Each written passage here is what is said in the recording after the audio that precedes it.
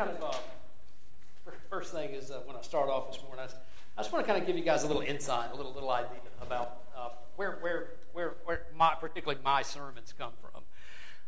In other words, how do I decide Scripture, what Scripture we're going to cover every Sunday? How do I decide, the theme and the subject matter, those type of things? So first and foremost, about 90% of the time, I get my Scripture off of something that's called the lectionary. Now, I know that's a big word that probably nobody in here is aware of. So I'll tell you kind of briefly what the lectionary is. The lectionary is like a 3-year rotation of Scriptures, and it kind of coincides with what we call the Christian calendar or the Christian year, the Christian seasons. For example, we're currently in the season of we're ending Epiphany, and we're almost being Lent. So what happens is when you're going by these lectionary Scriptures, and there's several of them for each Sunday. There'll be an Old Testament Scripture, there'll be a Psalm, there'll be a Gospel Scripture, and there'll be one from generally the writings of Paul in the New Testament. But what these do is they coincide with the Christian seasons or the Christian calendar. So, for example, if we're going through Advent, a lot of these Scriptures are going to be pertaining to the coming of Christ, whether it's the first coming of Christ and His birth, or we're talking about the second coming. A lot of times in Advent, those Scriptures are going to focus on that theme. Let me think. Of course, as we're approaching Easter, it's going to center around Jesus is walking to Jerusalem and his crucifixion, resurrection, ascension, all that stuff. After we get through Pentecost, which is generally around May, and we get into the summer months, and then all the way from the summer months all the way till November, December, when Advent starts. That's a time that's called ordinary time in the church, and that's the longest period. And generally, those Scriptures focus on. It used to be called Kingdom Tide, by the way, a long time ago. That's what they referred to it as. But most of the Scriptures in that, and most of the themes in that, are going to pertain to the kingdom teachings of Jesus. Y'all know that I spend a lot of time, especially during the summer, talking about the kingdom of God. So that's generally kind of where I get these. So what you're gonna discover, and I tell you this for this reason. I give you that big long intro for this reason. You're probably going to notice some similarities about what we covered today and what we covered last week, and some similarities between today and what we covered actually several weeks ago. I think about around mid-December. And there's a reason for that, because these Scriptures kind of coincide with the same theme. They appear at the same time of the year, to the same part of the Christmas or Christian season. And so you're going to see, once again, similarities. Now, I don't do that all the time. Like I said, 90% of the time, probably, I pick Scriptures out of what I just referred to as the lectionary readings.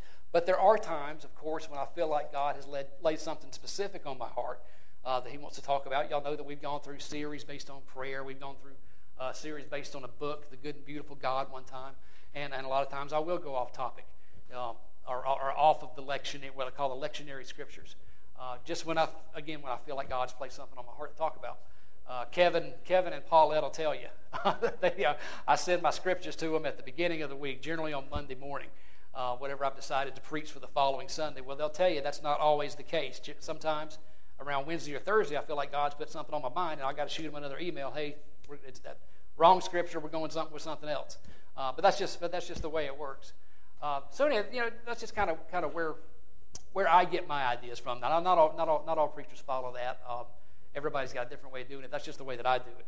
Again, I tell you all that stuff because right now what we're covering are lectionary Scriptures. So a lot of them are going to pertain to the same types of themes.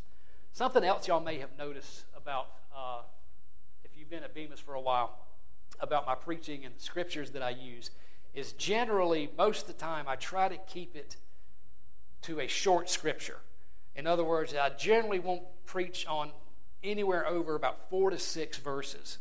And there's a reason for that, because I know that it can be overwhelming. And I know that if I read too much Bible, you guys, it can get confusing. Believe it or not, I've sat out there before, so I know exactly what you're going through. So I know if a preacher's up here going and he or she is reading the Bible for 30 to 60 seconds, after about 60 seconds, that mind's going to start wandering, because it gets confused and it doesn't understand what's going on a lot of times. And you're already out the door, man. You're already thinking about what's for lunch. So I don't want to do that to you. I don't want to overwhelm you. That's why I generally try to keep it to about 4 to 6 verses most Sundays, and we get a good primary theme, and that's where our Sunday morning sermon portion comes from. Today is not going to be like that. Today's a very, very long piece of Scripture, as you guys have probably noticed if you got a copy of the church bulletin there. And I did try to cut this Scripture down. This comes out of the lectionary, and I tried to cut it back a little bit, but I just couldn't find a way to do that because everything that's in that Scripture, as far as I could tell, is just vitally important to what we're going to talk about this morning. So, thus, the long Scripture today. But I don't want you to get overwhelmed, okay? And I don't want you to fret, and I don't want you to start thinking about what you're going to be eating after you leave here today. Because I'm going to try my best to explain it to you. What I'm going to do is I'm going to read through it one time, and then I'm going to come back and kind of break it down for you to the best of my ability, as concisely and as quickly as I possibly can. But it comes out of Isaiah, the prophet Isaiah, the book of Isaiah. And it's chapter 58. I know that Isaiah happens to be one of my brother Kevin's favorite books in the Bible. It's one of my favorite books too. And I'll talk a little bit about prophets and what prophets are here in a second as well. But it's really the majority of that entire chapter. There are a few more verses afterwards. Y'all feel free to read those later.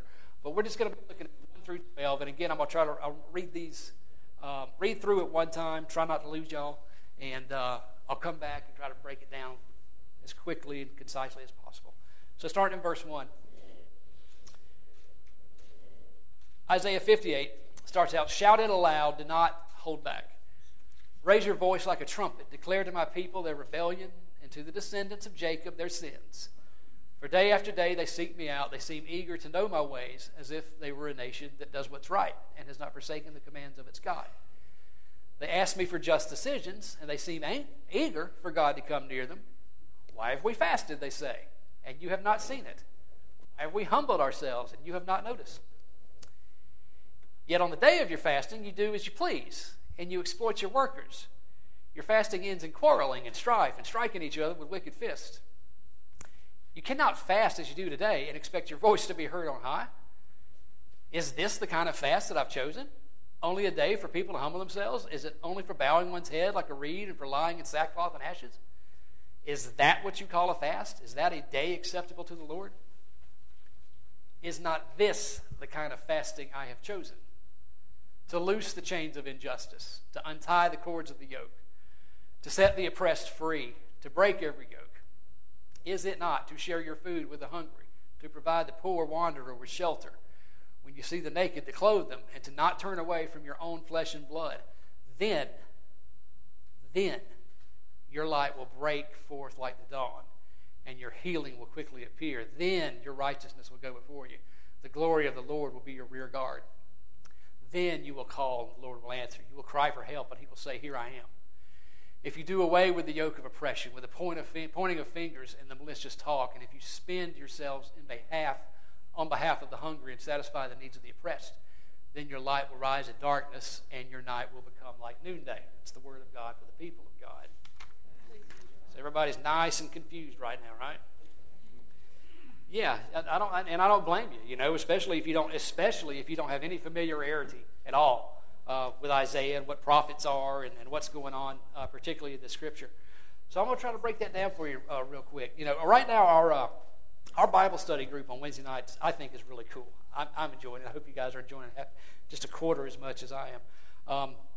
But right now what we're talking about is we're talking about the flow of the Bible, okay?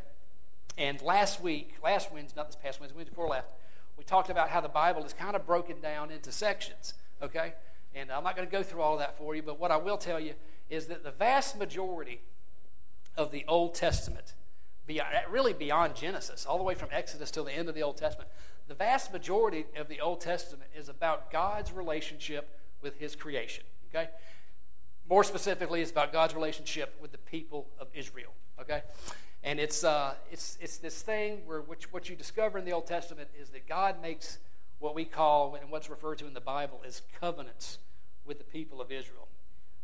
Think of it kind of like a contract. It's a contract between two entities, between God and between the people of Israel. And what happens is, what it looks like is God sets the contract. He sets up certain specific conditions, and he promises to bless the people if they obey these conditions, right? here's the thing, and you see this throughout the Old Testament. God always sticks to his end of the bargain. Okay? He always sticks to his end of the deal. The people, not so much. Okay? So what you get in the Old Testament, what you find in the Old Testament, you find this back and forth relationship. Back and forth relationship. God making covenants with the people of Israel, the people of Israel not being able to stick to it. God coming back, making another covenant. People not being able to stick to it. God coming back, making another covenant. People not being able to stick to it. And that's basically the story of the Old Testament. So what you get in the book of Isaiah is one of several books in the Old Testament that we call the prophetic books, books of the prophets. Isaiah is one of several prophets that you find in the Old Testament. And what did a prophet do? Let me go ahead and tell you, prophets are not fortune tellers. I don't know how in the world we got this idea that that's what a prophet was, probably from crazy people on television. Prophets are not fortune tellers. There may be an element to that that we find in the Bible. But for the most part, that's not what a prophet is. A prophet is really somebody who speaks the word of God for the most part. It's the easiest way to understand it. What they primarily did is they attempted to draw people back to God when they were messing up. Okay? When they were not keeping their end of the bargain, when they were not keeping their end of the covenant. God spoke through Isaiah, and God spoke through these Old Testament prophets. There's New Testament prophets, and yes, there's prophets in the church right now, and people don't like them either. But God spoke through Isaiah and all these other prophets that and confronted people with their personal sins. They confronted people with their social, their societal sins. They would warn people of the consequences of what would happen if they continued to go against the will of God and against their end of the covenant. And for the most part, what we find out in the Old Testament is despite all these prophetic warnings, the people still didn't listen. They didn't care for the most part. As a matter of fact, a number of these guys even wound up getting killed. When I like what he's saying, take him out to court and kill him. And they did. So yeah, they didn't care for the prophets, but this is the story of what the prophets were, who the prophets were. So let me give you a quick rundown of what's going on here in Isaiah 58. Now that we know who the prophets are and what he's essentially doing. He's getting on to people, is what he's doing. God is speaking through the prophet Isaiah to address the people and where they are failing.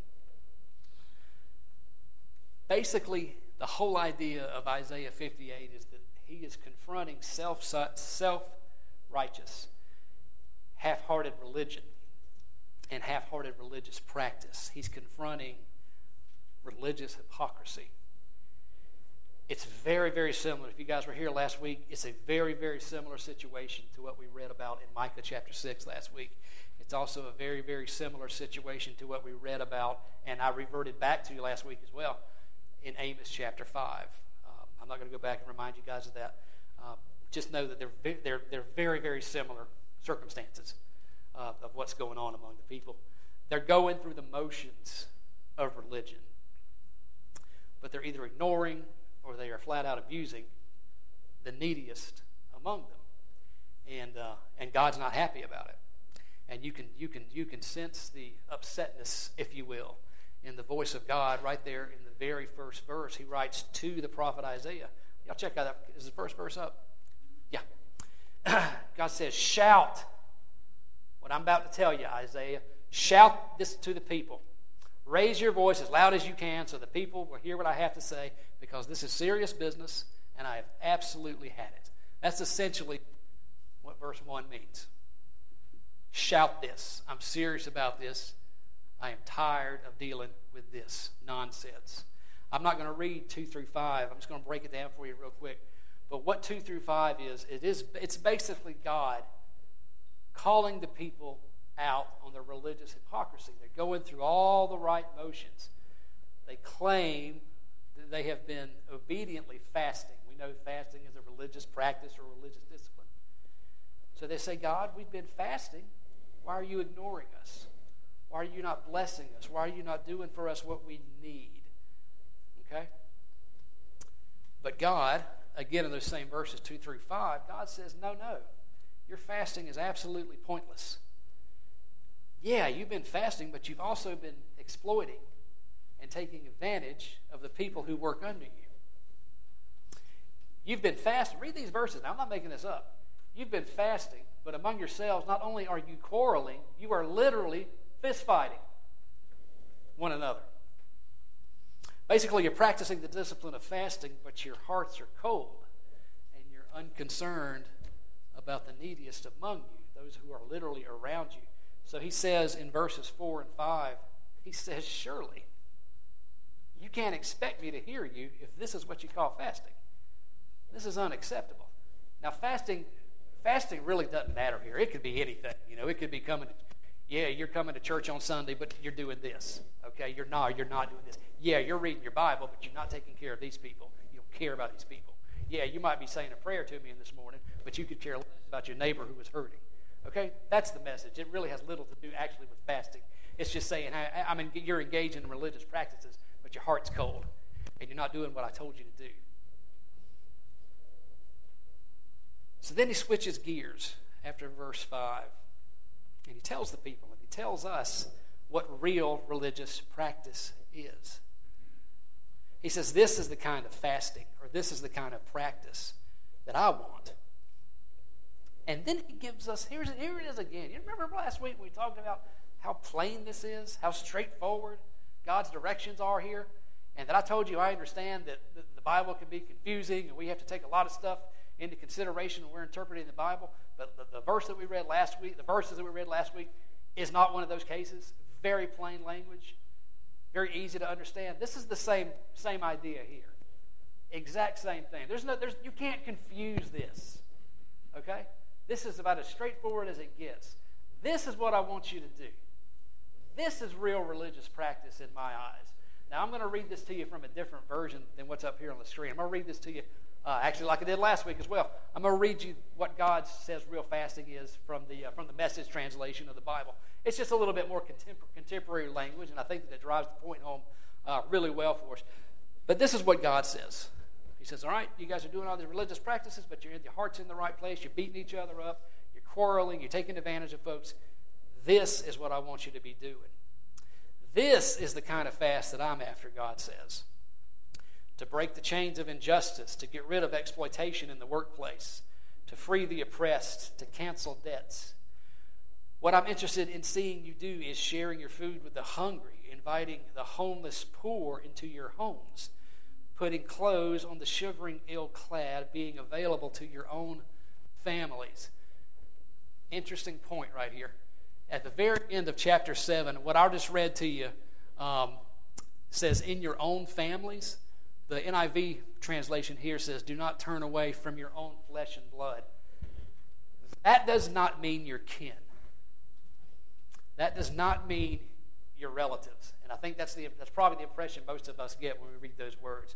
That's got nothing to do with people who are related to you. Your family, in this case, or your own flesh and blood, is referring to every single person that was just listed in that long list given by God. The poor wanderer, the hungry, the naked. God says that's literally your family. That's literally your family. That's who I'm talking about. You're turning away from them. That kind of drives it home a little bit better, doesn't it? That kind of cuts a little deep.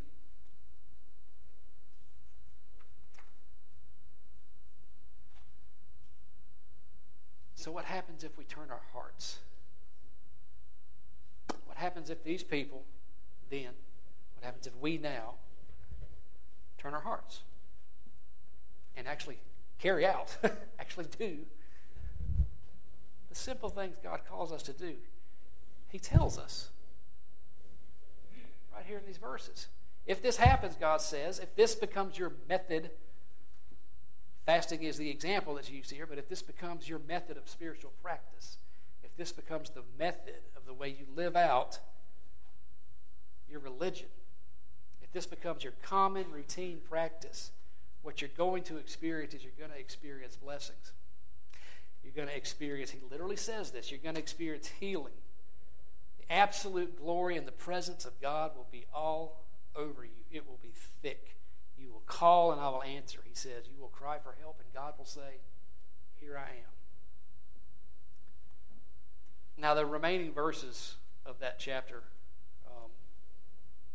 basically just rehashing everything that he just said. Is 11 and 12 up there, Carl? Yes. Okay. Go back to 9 and 10. Whoop, one more up. Verse 9. Oh, now. Slow down. So, basically, the remaining verses here, he repeats what he's already said. You're doing this, you're doing this, you're doing this. What I want you to do is this. And if you start doing this, this is what's going to happen. So, like the second part there of verse 9. If you do away with the oppression, quit oppressing people, quit with the finger pointing and the malicious talk, if you spend yourselves on behalf of the hungry and satisfy the needs of the oppressed, then your light will rise in darkness. Your night will become like noonday. Go ahead, Carl. The Lord will guide you. He will satisfy your needs. In sun-scorched land will strengthen your frame. You'll be like a well-watered garden, like a spring whose waters never fail. Your people will rebuild your ancient ruins. Will raise up the... Y'all get the point. If you start doing this, you're going to experience blessings. Imagine that. Imagine if we actually carry out what God asks us to do, we might experience blessings. What a concept, right? If we don't carry out, or if we fail to carry out, if we're hard-hearted and if we're cold to carrying out what God has plainly told us to do, what's probably going to happen? Probably not going to be good. It really is that simple. The message, again, is the same as it was last week. It was different circumstances and maybe a couple of different concepts. But let me just repeat to you something I said about that last week. You know, it doesn't matter if we attend church every time the doors are open. It doesn't matter if we pray multiple times a day. It doesn't matter if we read our Bibles faithfully. We can do all those things religiously. But if we are void of being pursuers of justice, if we are void of being pursuers of equality for the good of all people, if we turn our backs on the homeless, the naked, the hungry, the oppressed, certainly if we in any way, shape, or form take advantage of any of those, all this coming to church and Bible reading and prayer is absolutely meaningless in the eyes of God. I didn't say it, church. You can get mad at me if you want. God said it. All of it is absolutely meaningless. We might as well stay home. We might as well sell the church property, put our Bibles away, and just join the rest of the world, because we're just going through the religious motions. And that's not what God wants. It's not what God expects. And as a matter of fact, God says he's kind of sickened by it.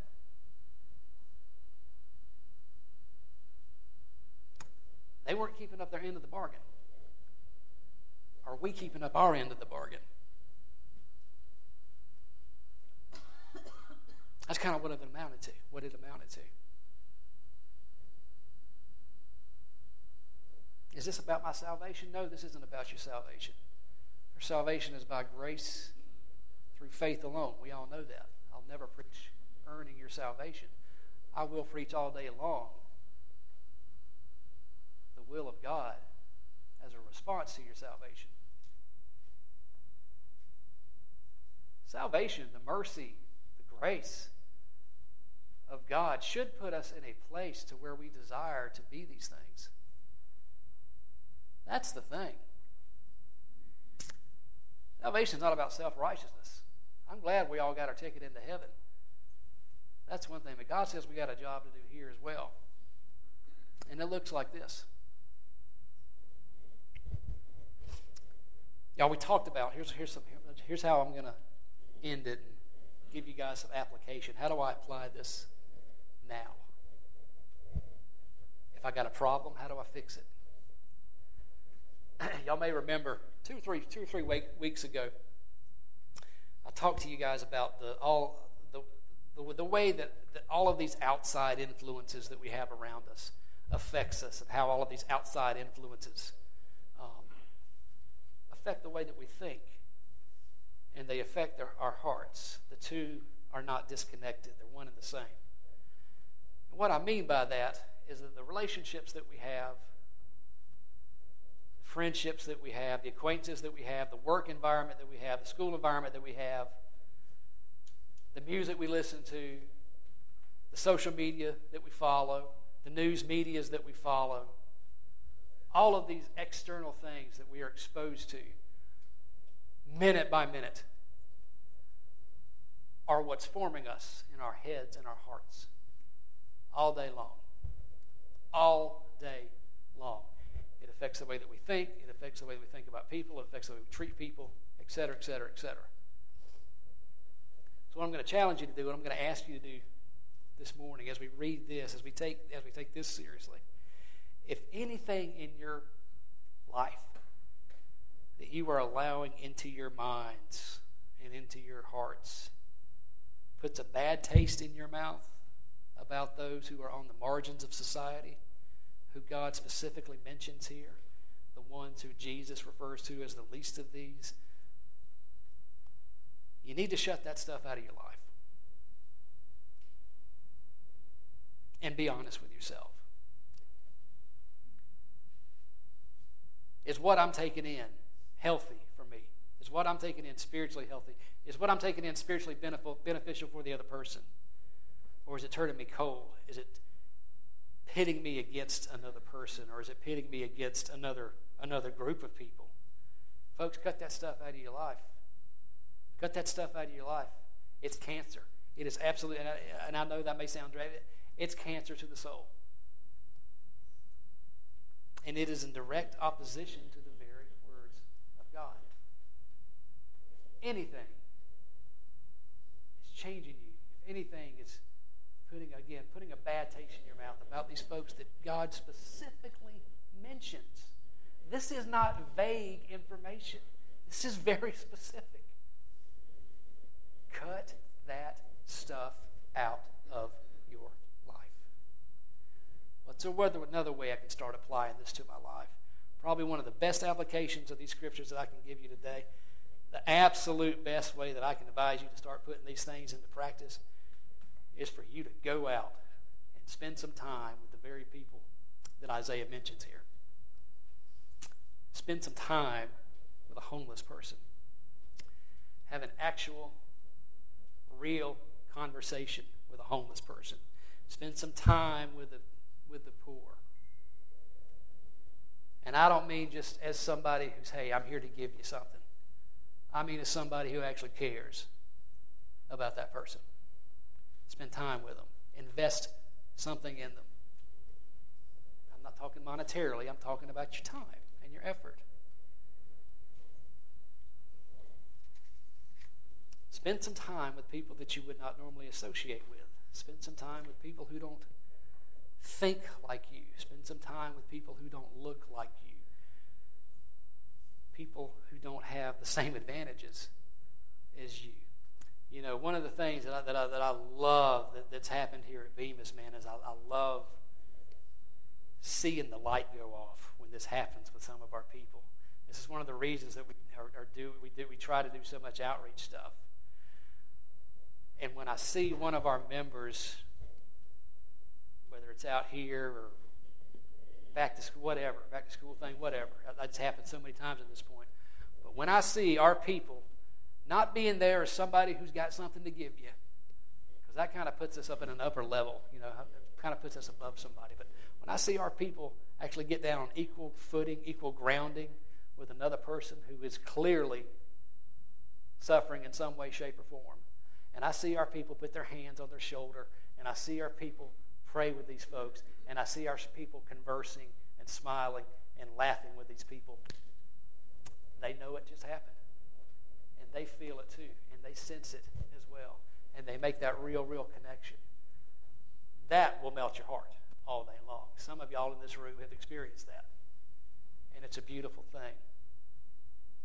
This is what happens when we intentionally try to form these relationships. Cut the nonsense out of your life. If it's affecting your mind, if it's affecting your heart negatively towards folks, stop it. Just cut it out. It's not worth it. It's killing your soul. Spend some time with people. Y'all pray with me. Gracious God, we thank you, Lord, for your word this morning. We thank you, God, for the prophets who have come before us, the prophets who remain with us. It's not easy to hear, God. We like happy messages, Lord. We like to be told how well we're doing and how great we are. But God, we fail. We fail. To be honest, we just fail sometimes. Draw us back to you, God, if we're struggling in these areas. Draw us back to you. Draw us back to your word. Draw us back to your intention for us.